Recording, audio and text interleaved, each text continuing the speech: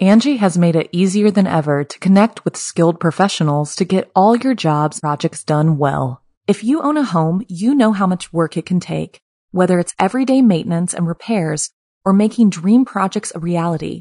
It can be hard just to know where to start, but now all you need to do is Angie that and find a skilled local pro who will deliver the quality and expertise you need. Angie has over 20 years of home service experience, and they've combined it with new tools to simplify the whole process.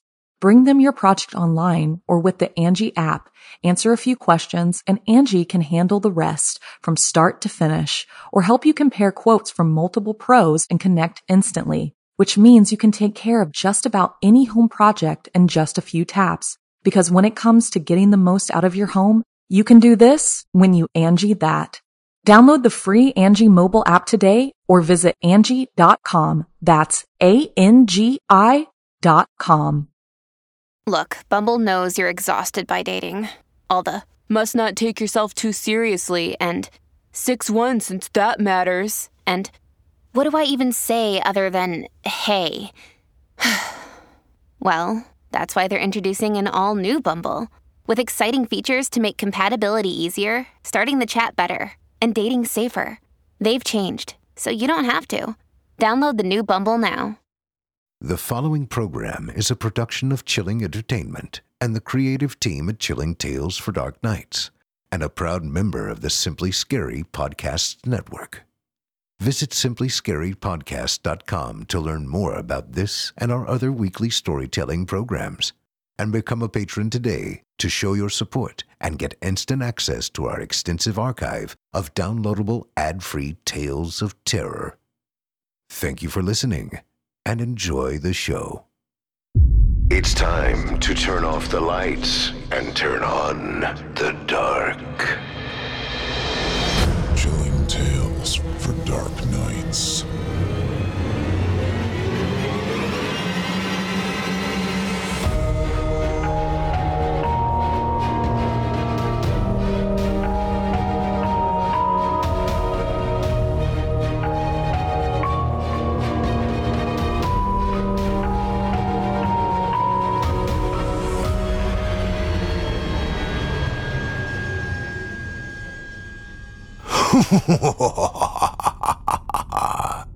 Good evening, listener.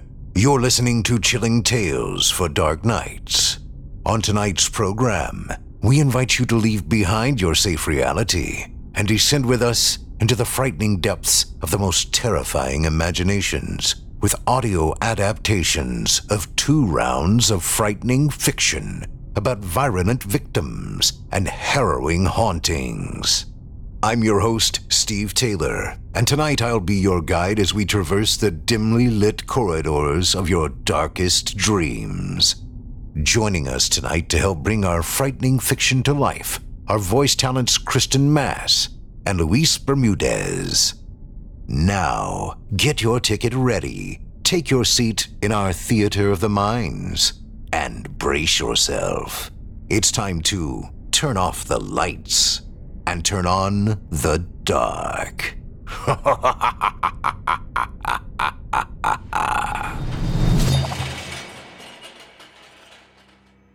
Our first tale tonight is written by author Emily 33 and is performed by Kristen Mass. In it, a routine day at school turns into a living nightmare as something decidedly unnatural is unleashed upon the populace.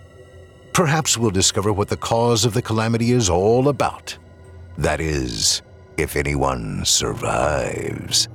Without further ado, I present to you Spring Flu.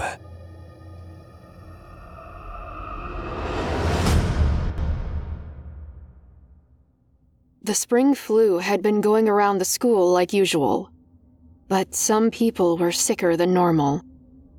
They didn't just have fever and headache. Their faces were blotchy, their eyes bulged, and they all wheezed like they'd just run up 10 flights of stairs without stopping. Kara McCormick was the first one who was really serious, though. I had the pleasure of being in bio with her when she opened her mouth to answer a question, but vomited a fountain of blood instead. she was only the first. Pretty soon, classes were being constantly interrupted by students turning ashen and sprinting out the door, trying to make it to the bathroom before everything came up. The nurse's office was flooded with wheezing, puking, fainting patients in a matter of hours. Of course, this being 1991, we didn't have the option of calling parents to pick us up. Going to the nurse was the only option. We didn't know yet the nurse's calls to the outside weren't going through. And at that point, no one cared. Because halfway through lunch, someone walked into the boys' bathroom and found Paul Moshoff lying dead in a puddle of blood and vomit. Unsurprisingly, all hell broke loose. The panic was indescribable. All pretenses of having classes stopped. Teachers herded us into the gym, but it was impossible to get 700 terrified teenagers to sit quietly when their friends could be dying. Meanwhile, people were still getting sick. I remember gingerly patting someone's back as she wheezed and tried to catch her breath, imagining that I could see plague germs crawling on her sweater, up my arm, and swarming over my skin. I jerked my hand away, and immediately felt terrible for being so callous. Just then, a handful of teachers filed back into the gym, wearing lab coats borrowed from the science department. The makeshift masks that covered their mouths and noses transformed them from teachers we'd known for years into nameless robots. They corralled us into lines and called students up one by one. After a hasty examination, no stethoscopes, no thermometers, just a quick once-over, kids were sent outside or to the back of the gym. In, out. In,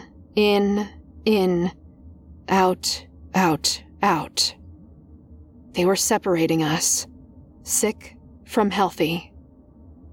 As I drew closer to the front of the line, I suddenly felt a hand squeeze mine and practically jumped out of my skin. "Chill out, it's just me," a voice whispered. I relaxed slightly at the sight of my best friend, Katie, but her pinched, worried face had me concerned all over again. "Are you sick?" she asked nervously, her eyes searching my face. "I don't think so," I said, realizing that I hadn't even stopped to think about that all day. I ran through a mental checklist. Chills? No. Fever? No. Wheezing? No. Uncontrollable vomiting? Obviously not. "I guess I'm safe for now. How are you? Are you—" "Next!" a masked teacher barked, beckoning me up to the front of the line. I meekly stepped up and opened my mouth as instructed. "Auditorium," he said brusquely, checking something off on his clipboard. "Why are we going to—" I began, but he cut me off without meeting my eyes. "Auditorium now!" I slinked off and tried to wait for Katie, but another teacher snapped at me to move along. I stopped and gaped at him. It was my physics teacher, Mr. Clays, who had seen me every single day for 2 years, and now he wouldn't even look at me. "Mr. Clays, what's going on?" I asked, immediately embarrassed by how squeaky and terrified my voice came out. "Why aren't we being sent home? Where are the sick kids going? Why—" "I can't tell you anything, just get to the auditorium," he snapped. I gaped at him. What the hell was going on?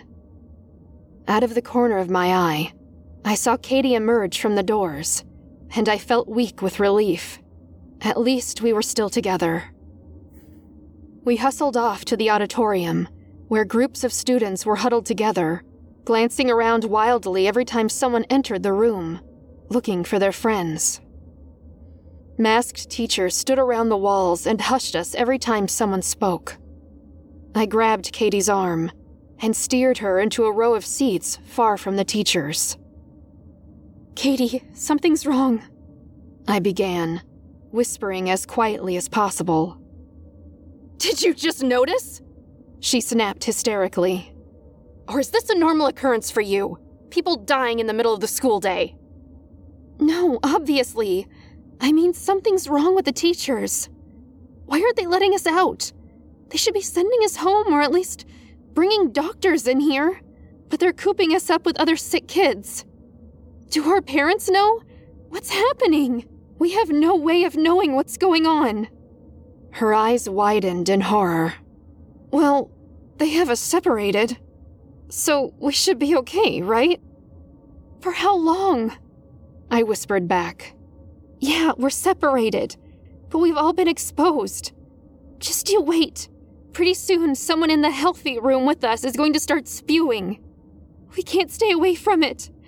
Katie, we're all gonna get it. We're all gonna die. We need to get out of here." "Quiet down, now!" a voice barked. I hadn't even realized that my voice was escalating in panic. The room started to swirl, and I couldn't slow down my breathing. Oh my God, was I getting sick? I'm going to die. I'm going to die. I'm going to die. My brain was screaming. "Emily, you need to calm the hell down," Katie said. "Come on, breathe. In and out. In and out. We're going to be fine.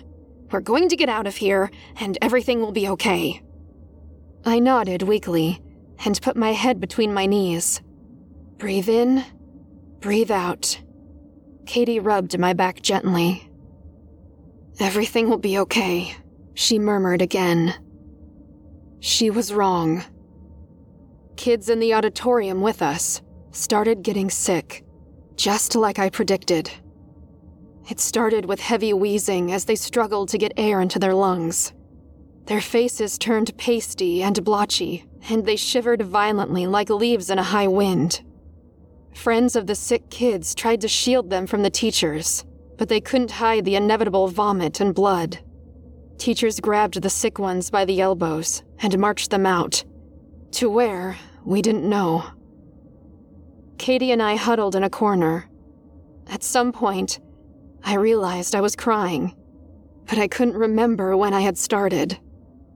I don't know how long we were in that auditorium. It felt like years, but was probably just a few hours before the vice principal poked her head in and beckoned for the teachers to go outside. Everyone looked around at each other nervously, for fear that the teachers would come back in and scream at us. But they didn't come back. Finally, one senior boy stood up. "I'm going out," he said, voice shaking. "We're right by the front doors. We can get out. Come on, who's with me? This is insane!" We were all frozen on the spot. He stared us down until finally a few others stood and walked to the doors to join him. They peeked out the doors and quietly tiptoed out into the hall. The rest of us sat in terrified silence, waiting. And then there was a scream. "The doors are locked! We can't get out!" It was a match that lit us on fire. Suddenly, we weren't frozen to the spot and silent anymore. We leapt over chairs and ran out of the room to the massive glass doors. Hysteria took over. Kids were banging on the doors, screaming, throwing heavy objects at them. But the thick glass wouldn't give. Oh my God, we were all going to die. What was happening? I had to be dreaming. This wasn't possible. The teachers had locked us in here. Someone shouted a warning as a group of teachers rounded the corner. Katie seized my hand, and we took off at a dead run. Kids fanned out all over the school trying to escape. We banged on every door, but to no avail. They were locked and blocked off. I saw Mr. Clays running full tilt towards us, so I panicked and dragged Katie into the first open classroom I saw, and we piled chairs against the door to keep him out. Then, breathing heavily, we turned around. Bodies were stacked everywhere. My head reeled, and I almost blacked out. There were so many. At least 15 kids. And I knew some of them. There was Lily, and Danny, and Jennifer, and that girl who sat beside me in calculus and copied my homework. Oh my God. They were dead. They were dead. I couldn't stop repeating the phrase in my mind. A high-pitched noise was building louder and louder, and it took me a minute to realize it was Katie, screaming her lungs out. I lunged at her and slapped her, shocking her into silence. "Pull it together," I hissed, acutely aware that I myself was far from pulled together. "I can't!" she yelled hysterically. "I just came to school today like usual, and now I'm going to die. We're all going to die. We're all going to die in a puddle of our own blood while the teachers lock us in. What the hell is going on? What's happening? Why is this happening?" She crumpled to the ground and sobbed. Somehow, seeing her fall apart gave me a steely resolve. One of us had to stay sane, and for now, it was going to be me. I jerked her roughly to her feet. "Come on, we're getting out of here," I ordered. There was no way we were going to hide in a room full of bodies. I'd find somewhere else to wait while we figured out a plan. We crept out the door and tiptoed down the hall to the next classroom. I pulled the handle and flung myself inside. Bodies everywhere, covered in blood. The stench was already setting in. All of their eyes were open. Next classroom. More dead kids. They were everywhere, and I lost count of how many were dead. This plague, or whatever it was moving fast. How many people were left alive? I finally slumped to the floor in the third classroom we entered, trying not to look at the bodies. My inner strength drained out rapidly, and I gave in to tears. Suddenly, Katie hushed me. "Listen," she whispered, pressing her ear against the door. Out in the hall, I could hear 2 teachers' voices. I thought I could tell that one of them was Mr. Clay's. I didn't recognize the other one. She was weeping, and her voice cracked on every word. "Why is this happening?" she choked out. "Why can't we get out? Who's doing this to us? I can't do this anymore. I can't see any more kids die." I stared at Katie. Maybe the teachers weren't the ones locking us in. Maybe it was someone else. But why couldn't they do something about it? They could call 911, and the police could get us out of here. Before I could even open my mouth to whisper to Katie, Mr. Clays answered my question. "I don't know, and the phone lines are dead. I don't know what's going on. We've lost control of the students. We can't separate them anymore, and there are so many dying. We're just going to have to..." His voice trailed off incoherently, and he started hyperventilating. Great, now the teachers were losing it too. We heard footsteps as Mr. Clays and the other teacher walked away, and then silence. Katie and I fell into a stupor, our heads still leaning against the door. We sat like that until the sky darkened. Katie stirred slightly. "Our parents will be wondering about us by now," she murmured. "Or people who have to go to work or something. They'll all be late. Someone will find us, right?" I couldn't answer. Nothing made sense. It occurred to me that I desperately had to use the bathroom. Somehow, biological needs didn't go away amid terror. Katie and I edged down the hallway quietly, heading for the bathroom, but we didn't even need to bother. No one was around, and the school was silent as the grave. which was fitting, of course. We wandered the halls in a daze, looking for signs of life, but there were none. Were we the last ones alive? I couldn't believe the thought. Surely this disease hadn't killed over 700 people in one day. We fell asleep in a supply closet, the one place that was free of rotting bodies. I faded in and out of nightmares, listening to Katie's rhythmic breathing. Suddenly, I jerked out of my half-slumber. Something was wrong. Katie's breathing was no longer regular and even. She was gasping for air, as though her throat was slowly closing in on itself. I stared at her in horror, and she stared back, starting to shake with chills. No! Oh my God, no! This can't be happening! Not you too! I gabbled breathlessly. Not Katie too. Hadn't enough people died? I prayed to any god that might be out there to rescue us. But no one came. We were all alone. I watched Katie's terrified face transform into red and white patches, and felt her skin radiate heat. I held her tightly as she shook uncontrollably, teeth chattering so much that she couldn't speak.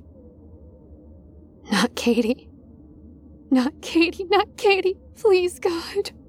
Not Katie. Her rasping breath grew louder and louder, and something in her face changed, like she could see death coming for her. Emily, please, she started to say, but I never found out what she wanted, because the next thing I knew, she was retching blood all over me. Have you ever held your dying best friend in your arms and watched the light leave her eyes? Have you ever screamed and sobbed to an empty universe when you felt her heart stop beating?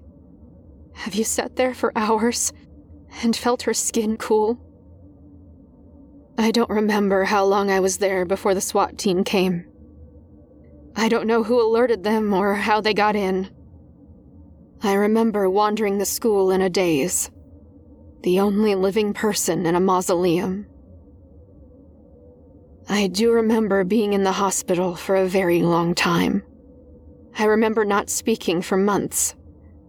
I remember the police and the social workers sitting me down and explaining that one of the biology teachers apparently had a secret lab in his home and had cooked up this virus. No one knew why. No one had ever suspected something like that coming from him. It didn't matter. You might be surprised, but I never looked into the case file or found out more about what happened. Nothing mattered. In one day, I had lost everyone. At 16 years old, I knew the horror of staring at body after body of my friends and teachers, until I was utterly numb to the sight. And I have spent the rest of my life wondering why I alone lived. Even after more than 20 years, when spring flu season comes around, I see one sick person, and I'm instantly back at high school, covered in the blood of my dead best friend.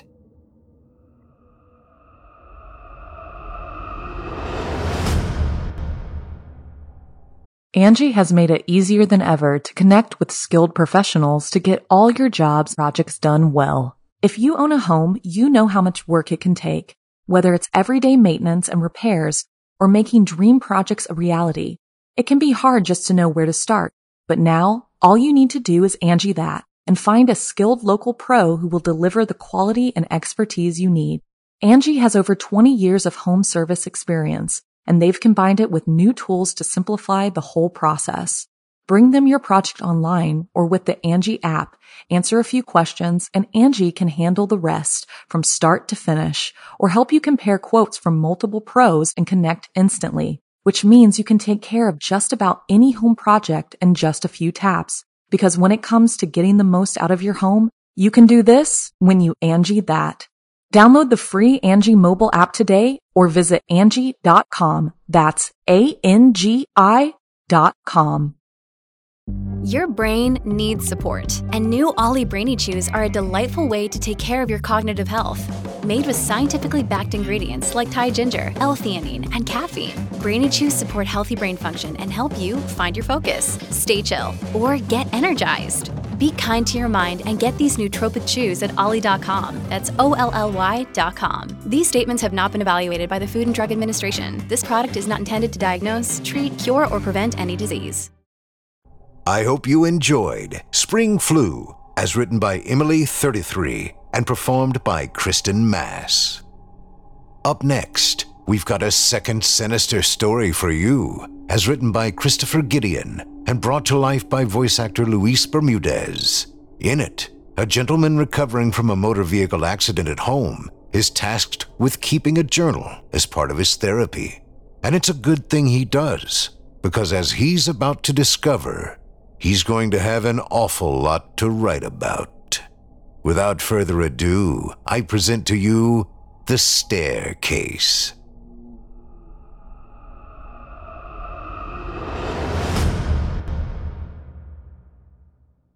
July 5th, 2010. I don't really know what to say. Last week, I was in a bad car crash. The doctors said that I suffered some brain injuries in the crash and that it's a miracle that I'm not dead. They also said that I needed to stay on top of things, especially when it came to memory. I guess I'm supposed to be writing in a diary for 2 months? 2 whole months. I'm a man. Men don't write in diaries. But Dr. Schneider said that this would be good for me. I guess that means I'm going to be writing for a while. It doesn't have to be everything that I do every day, just 1 or 2 things that happen to me each day. So, I guess day 1 is going to be my personal information. My name is James Hunter. I live in Sheboygan, Michigan. It's not a huge house. It's basically just the upstairs and the basement. I have an attic, but I haven't ever been up there. I guess one of my favorite things about this house is the fact that it's secluded. I live out in the country, so no one ever goes past here. That makes it the perfect spot for murder. I'm not a murderer. The truth is, I got this house for a really low cost because someone was murdered in it a year before I moved in. I don't really know much about the murder, but I know that the body was found on the old wooden staircase that leads from the basement to the garage. Anyway, a young couple moved into the house 6 months later and left a month later when they found the basement steps broken. They were sure it was a ghost that broke the stairs. They found out later that the steps were old and rotten and the husband fell through while he was sleepwalking. But they refused to move back in. That's why I moved here. I'm a huge fan of the paranormal. I saw my grandmother's ghost appear at the foot of my bed once when I was 11 years old. Ever since then, I've been trying to get another ghost to appear to me. So far, no luck. However, I'm hopeful that this house will bring me the paranormal experience I crave so badly. In fact, when I moved in here on June 12th of this year, I spent my entire first night here examining that staircase. It's actually very interesting. There apparently used to be access to the area under the steps for storage, but that was closed off when the staircase was remodeled. Now it's surrounded by walls of concrete, and I can't even see through to the area underneath.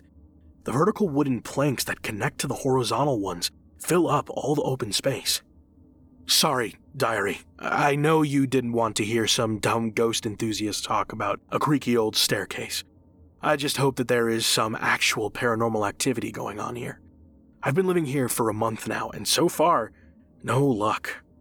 Anyway, I think that's plenty for one day. I'm going to go to bed now. Talk to you tomorrow. I'm talking to my diary like it's a person. I really am going insane. Note to self. If you name this diary, I'm calling the men in the white jackets. July 16th, 2010. After 12 boring entries in this journal, I finally have something worth writing about. Something happened to me last night. Something extraordinary. I was lying in bed, trying to fall asleep, when I heard something coming from the basement beneath my room. It sounded like something heavy scraping across the cement floor. Excited, I jumped out of bed, grabbed the flashlight from my kitchen table, and rushed down the stairs to the basement. Naturally, the first thing I did was stand on the wooden staircase and scan the entire room. Nothing seemed out of place. Hello? I asked the dark room. Is someone there?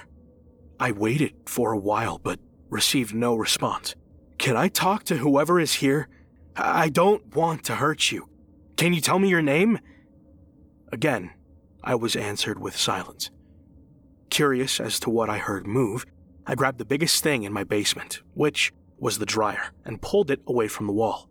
It made a loud scraping sound, but it wasn't quite like what I heard. I then tried the same thing with the washing machine, workbench, and treadmill, but none of these sounded right. The workbench sounded most like what I thought I heard, but it still didn't seem right. I stayed up until 3:30 this morning searching for answers, but there was still no evidence that a ghost was involved. July 17th, 2010. Call me crazy if you want. Maybe I am crazy. I still have no clue who these comments are directed at. I guess I'll just assume that Dr. Schneider will end up reading these journal entries. Anyway, I called in a psychic today. Yeah, I know what you're thinking. Doesn't he know that psychics just scam your money? Well, I'm not so sure. The psychic's name was Lori Marvin.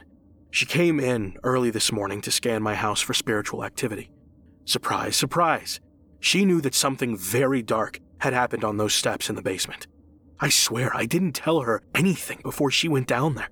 She said that she was getting a strong reading from a spirit named Carlton as she stood on the wooden staircase leading to the garage. That's all that she could tell me. I asked if he meant any harm, but she told me that she didn't know. Still, Carlton is something to go on. After Miss Marvin left, I decided that it was time for me to hit the internet and see if anyone named Carlton has died recently in Sheboygan. As it turns out, Carlton Mueller was the name of the man who was murdered by Tyler Frank, his business partner, on those wooden stairs last year. Who's a fraud now, huh? July 23rd, 2010. I know. I'm sorry that I haven't been writing in my journal recently. To tell the truth, I've been so busy with my new job as Sheboygan's new newspaper editor that I haven't had time. I figured that writing in newspapers was similar enough to writing in my journal that it would be okay. Dr. Schneider, however, told me yesterday that it was not okay and that these journals are for my own benefit. He said that I'm supposed to be writing to help me remember my life. I guess it's a little true. Ever since my entry on the 19th about going fishing with Jerry, my memory's been a little foggy. I guess I'll have to remember to write in this journal more often. Oh well, I sincerely apologize to myself. I accept. Hooray. Cake and beer all around. July 29th, 2010. Oh my God. Oh my God. Oh my God. I'm so happy I could cry. Actually, I'll be honest. I did cry. I wrote in my diary and I cried, but I don't even care how curly that makes me sound anymore. I have seen the most amazing thing in my entire life. I was lying in my bed last night when I realized that I had left the bathroom light on. So I rolled over and got out of bed. I opened up my bedroom door and looked down the hallway. What I saw actually almost made me wet my pants. It was a man. A grown man. He was standing on the other end of the hallway, just staring at my bedroom door. The light from the bathroom illuminated his face beautifully. He had a tall head with short, black hair. A few whiskers were scattered across his face, giving him a rugged, tired look. "Hello?" I asked nervously. The man didn't answer. "Are you Carlton?" I forced the words out of my mouth. To my delight, the figure nodded. I was talking to a ghost. I couldn't believe it. Just to make sure I wasn't dreaming, I pinched my arm as hard as I could. The intense pain convinced me that this was real. "How did you die?" I inquired. Of course, I already knew the answer. I just wanted the ghost to speak to me. Sadly, he did not. He simply stared at me with steady eyes. I don't know how long Carlton and I looked at each other. It could have only been 10 minutes, but it felt more like an hour. No matter what I asked, the ghost of Carlton Mueller would not speak to me. The only response I received from Carlton all night was when he nodded his head to confirm that he was, in fact, Carlton. I finally returned to my bed after bidding Carlton goodnight. When I woke up this morning, he was gone. August 3rd, 2010. Well, I was starting to get worried that Carlton wouldn't show up again. Every morning that I wake up since I first saw him, I find the furniture in the dining room, living room, and basement completely rearranged. I knew that this was Carlton, and I didn't care. Really, it's just that, well, I wished he'd show his face again. And he did. Last night, I was sleeping soundly when I heard something move in my room. I woke up and rolled over, expecting to see a chair on its side, courtesy of my good friend Carlton Mueller. Instead, I saw Carlton himself standing over my bed, staring down directly into my eyes. I nearly screamed, but I didn't want to scare him away. So I quietly whispered, "Hello, Carlton." Carlton didn't react. I asked him if he wanted me to wake up. Once again, he stood in place, like a statue. I tried to get him to answer me, but just like on the night of July 28th, he didn't move a muscle. Finally, I sighed and rolled over. I have mixed feelings. On one hand, I'm glad that I saw Carlton again. On the other hand, I definitely did not like the way he stood in the middle of my bedroom, staring at me while I slept. Who knows how long he was there after I fell asleep? More importantly, what if he stands there every night, and last night was just the first time I saw him? The malicious look in his dark eyes as he stared at me was unsettling. August 4th, 2010. I couldn't sleep last night. Yesterday, I thought that I wasn't scared of Carlton. I thought that after a day, I'd have had enough time to get over it. Now, however, I'm positive that I am actually intimidated. In fact, intimidated is an understatement. I lay awake in my bed all night long, shaking like crazy. I couldn't stand the thought of waking up and seeing Carlton watching me with such a malevolent glare again. I don't know how Tyler Frank killed Carlton Mueller, but it must have been horrible. That is one pissed off spirit. But I can't let my emotions control me like this. Writing in my journal may very well be the only thing keeping me sane after that incident, which is ironic since I feel like I'm talking to myself. Regardless of whether or not I'm actually insane, I will not let Carlton's presence in my house affect me like this. This is my house, not his. I shouldn't have to leave just because of a ghost. More importantly, if I let him scare me like this, he will feed on my fear, and very likely he will do it again. I really don't want him to scare me again. However, know this, Carlton. If you try to scare me again, I will not be afraid. I will not leave my house because of you, Carlton Mueller. August 5th, 2010. Well, this is a good reason to celebrate. It's been a month since I was assigned this project, and that means I only have a month left. I would crack open a bottle of champagne if I wasn't scared to death of going into the basement. Last night, I didn't sleep again. All night, I heard noises coming from the basement. I kept my bedroom door closed and locked as if ghosts needed to use doors. I don't know what Carlton's doing down there, but it's really annoying. At least I can rely on the fact that as long as he's moving stuff around downstairs, he can't be watching me upstairs. And all night long, I kept hearing that scraping noise over and over. That same scraping noise. That's another thing. I wish I knew what that was. I've completely rearranged everything in my basement since that first night when I heard Carlton. But nothing makes that specific sound. I just can't figure out what it is. I am absolutely 100% positive that nothing in my basement makes that noise. So what is it? August 6th, 2010. So I saw Dr. Schneider yesterday, again. He said that my head injury may have affected me worse than he originally thought. He said that insomnia might be due to brain damage. I laughed and explained that I've been staying awake because a ghost watches me when I sleep. For some reason, that didn't comfort him. August 14th, 2010. I went downstairs.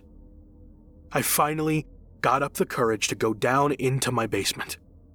Of course, I didn't see Carlton. There were no signs that Carlton had ever been down there. In fact, everything in the basement was exactly the way I left it when I last came upstairs. I was kind of hoping that I would see something out of place so that I knew that Carlton was moving around down there. Actually, it's kind of odd. Every morning I still find things in different places than where I left them. However, these occurrences are confined only to my living room, kitchen, dining room, guest bedroom, and bathroom. The basement and my bedroom remain untouched. Weird, huh? Anyway, I'm glad that I went down to the basement. It made me feel safer, being in the place I knew to be the source of Carlton's ghost, and yet experiencing nothing paranormal. It was somewhat comforting. I mean, I haven't seen Carlton since he woke me up on the night of the 2nd. Maybe he knows that he scared me, and maybe he didn't mean to. I'm starting to think that Carlton might not be such a bad guy after all. August 21st, 2010. I can't handle this anymore. Every day I sit down at my desk and write down whatever it was that I did that day, like some lab rat. I feel like a child who's been ordered to color a picture. I am not Schneider's damn lab rat. Last night, I left my door unlocked. It's been almost 20 days since I saw Carlton in my bedroom, so I thought I might be safe. God, why am I so unlucky? I woke up at 3 a.m. this morning and I knew instantly that there was someone standing over me. I slowly rolled over and, of course, saw Carlton. But he wasn't standing in the same place he was in the last time he was in my room. This time, he was standing right over my bed. He looked different than he had before, too. His hair was much messier than I remembered seeing it the first night. And his eyes, they made me shudder. They were surrounded by darkness, and the first thought I had when I saw them was evil. I had never really considered Carlton evil before last night. Maybe a troublemaker, a creeper, and a bit mischievous, but not evil. I gasped loudly when I saw him. His reaction didn't change as usual. "Carlton!" I nearly shouted. Remembering to keep my emotional distress to a minimum, I corrected my tone and continued. "Why are you here?" As I predicted, Carlton didn't reply. "Please leave," I said quietly, not breaking my eye contact with him. Carlton's eyes widened to a frightening size, and his head tilted a little bit. No, I said quickly, sitting up and backing up to the other side of my bed. "I didn't mean that you should leave the house. I meant you should leave my bedroom. Please," I added when Carlton's eyes narrowed and his nostrils flared angrily. "Look, I don't want you to leave the house," I insisted. "I want you to stay." Very slowly and deliberately, Carlton moved around my bed to the side that I had crawled to. "But, when I'm sleeping, that's my time, Carlton." When the ghost didn't stop, I scooted back over to the side of the bed I woke up on. "Carlton, please, don't hurt me. I've never done anything to hurt you. Why would you go after me?" Carlton didn't answer. He walked quietly to the foot of my bed and stood there with his usual overseeing attitude. He didn't leave until I fell asleep again. I woke up this morning and found my bedroom door open. I can't live like this for much longer.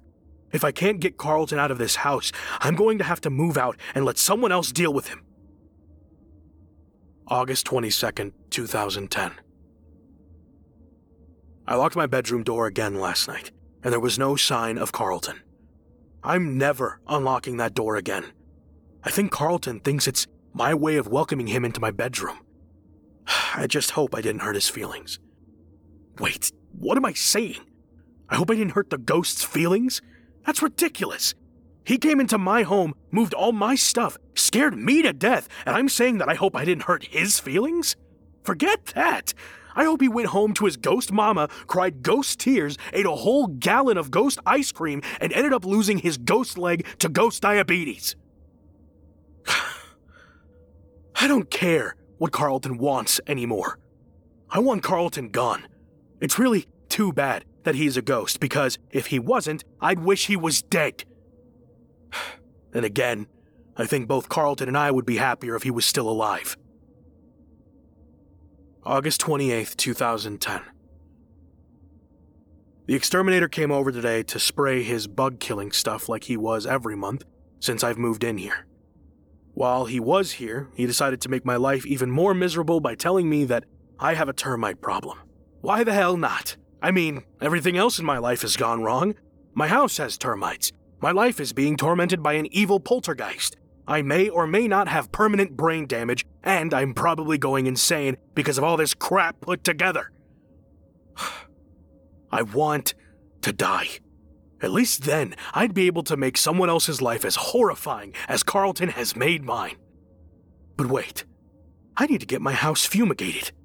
No, I'm not an idiot. I know that fumigating my house won't kill a ghost. However, it will give me a good reason to move out for a day or two. I'll sleep better than I have in my entire life if I can be sure that I won't wake up with the ghost of Carlton Mueller standing over me. August 29th, 2010. Sweet relief. I decided to move into my hotel room a little prematurely, and I couldn't be happier. The instant I stepped into my room, I thought, this feels more like a home than home does. How about that? But I only have a few days of this.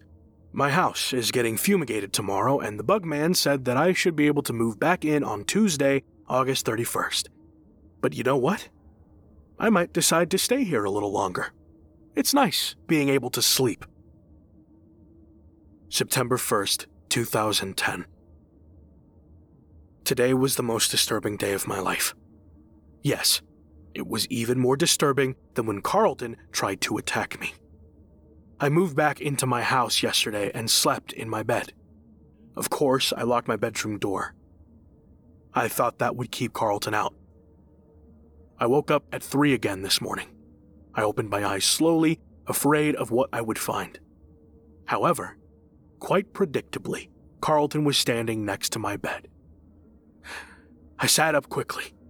Carlton, please, stay away from me. I begged, but I realized quickly that Carlton wasn't looking at me. He had been looking down at the floor with a sad expression on his face. What? I asked, completely bewildered. When I said this, his head jerked up and his eyes pointed directly into mine. They seemed different tonight, though. They were much less hateful. After a moment, Carlton gestured for me to stand up. You want me to stand? I asked. Without answering me, Carlton turned and walked straight through my locked door. I got up quickly and rushed to the door. Unlocking it, I pulled it open hastily and found Carlton standing just on the other side, staring at me as if he could see through the door. I jumped, but prevented myself from screaming. Carlton turned around and walked down the hallway to the staircase. It was strange to watch him walk. His feet almost didn't touch the floor, as if he was walking through a pool of neck-high water. Picking up on his urgency, I followed him through the hallway and down the stairs. When Carlton stepped into the basement, I grew wary about following him any further. I had heard some stories that ghosts gained power when they were in the places they were killed. What if he wanted to kill me? My curiosity outweighed my caution, and I entered my basement. With no hesitation, Carlton walked straight through the basement to the wooden staircase on which he was killed. He stopped right next to it and gestured for me to stand at the base of the first step.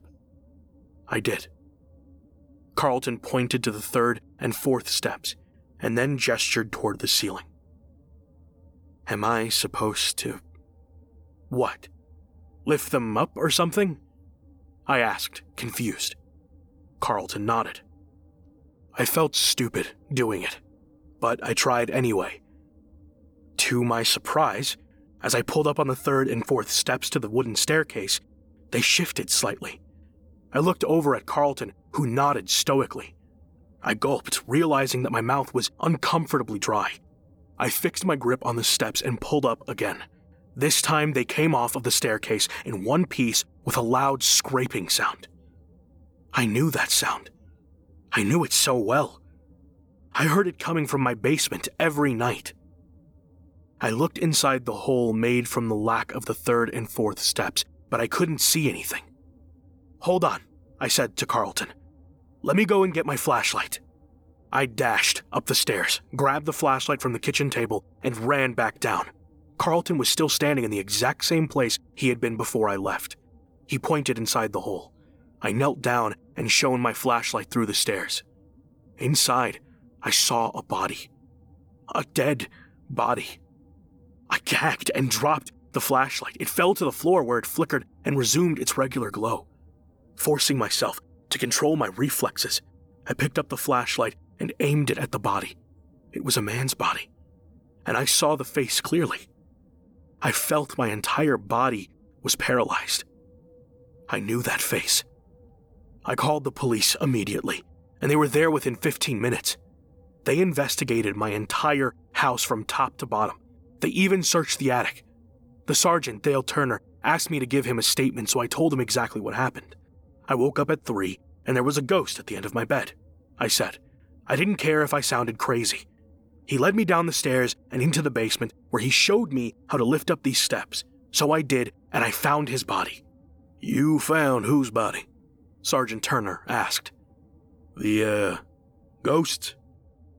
Yes, it was the body of Carlton Mueller, I told him. I think his spirit's been trying to communicate with me for a while. I've been seeing his ghost around my house for the past month now. Did you say month? The sergeant inquired. Yeah, I first saw him on July 29th. Ever since then, he kept showing up. Mr. Hunter, Sergeant Turner said quietly. This man that you found, we've been looking for him for about 2 months now. But he's only been dead for a couple of days.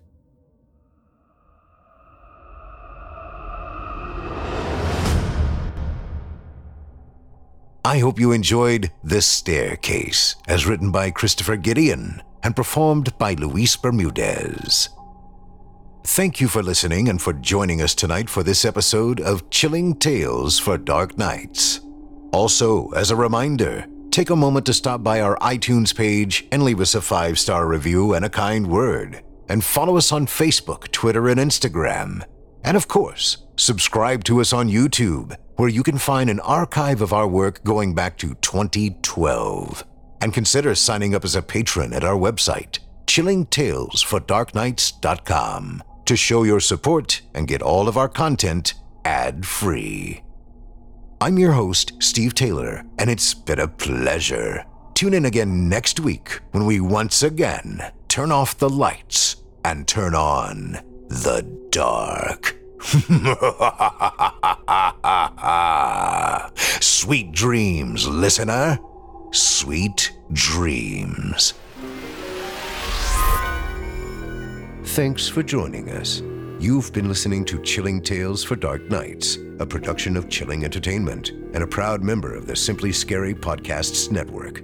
Visit simplyscarypodcast.com today to learn more about our network and our other amazing storytelling programs. Tonight's program was hosted by yours truly, Steve Taylor. Selected stories have been adapted with the kind permission of their respective authors. Original music provided by Luke Hodgkinson and Jesse Cornett. Sound design and final mixing and mastering by executive producer and director Craig Roshek. Logo by Craig Roshek. Got a scary tale of your own that you'd like performed?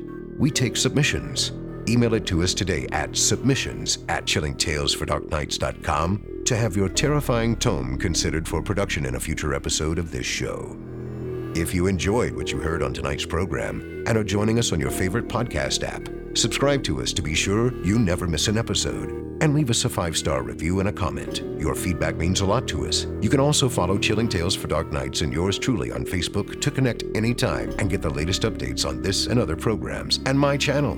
If you're listening on the Chilling Tales for Dark Nights YouTube channel, do us a favor and hit the subscribe button and the bell notification icon for CTFDN as well to get more spooky tales from me and the crew each and every week. And don't forget to hit that thumbs up button to tell us how we're doing and leave a kind word or a request. And don't forget to visit us at chillingtalesfordarknights.com and consider supporting the team by becoming a patron. In addition to helping us out, you'll get exclusive access to our audio archive and ad-free downloads of all your favorite stories, including those you've heard on this program. We'll be back next week with more terrifying tales to keep you up all night. But that's all right. Who needs sleep anyway?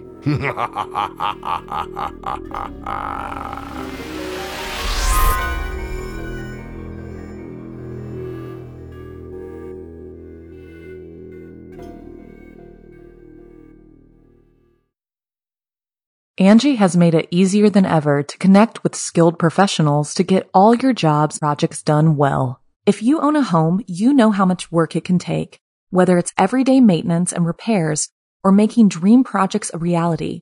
It can be hard just to know where to start, but now all you need to do is Angie that and find a skilled local pro who will deliver the quality and expertise you need. Angie has over 20 years of home service experience, and they've combined it with new tools to simplify the whole process. Bring them your project online or with the Angie app, answer a few questions, and Angie can handle the rest from start to finish, or help you compare quotes from multiple pros and connect instantly, which means you can take care of just about any home project in just a few taps. Because when it comes to getting the most out of your home, you can do this when you Angie that. Download the free Angie mobile app today or visit Angie.com. That's ANGI.com. Life's better with American Family Insurance because our home policies help protect your dreams and come with peace of mind.